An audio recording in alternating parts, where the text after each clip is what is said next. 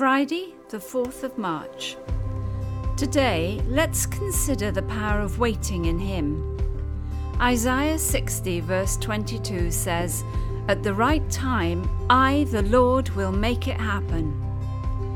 Waiting is the place of beauty, where true structures are built in love and humility, where He builds things of eternal value that will last forever. When we have enjoyed the rich, safe place of waiting with Him, when He has finished His work in us, then we are free to move into what we have been waiting for. But when we make things happen from our own impatience and incompleteness, it is an anticlimax.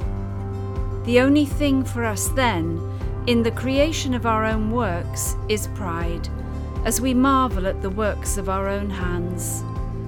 But the journey is so much more special, beautiful, and amazing when we let Him build those things in our heart and change us, ready for entering in at just the right time, instead of trying to build with our own hands.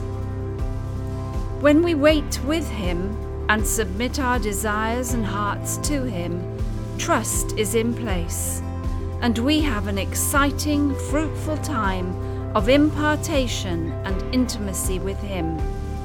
We become ready for what He wants to give us, and He also gets all the glory for what we have become.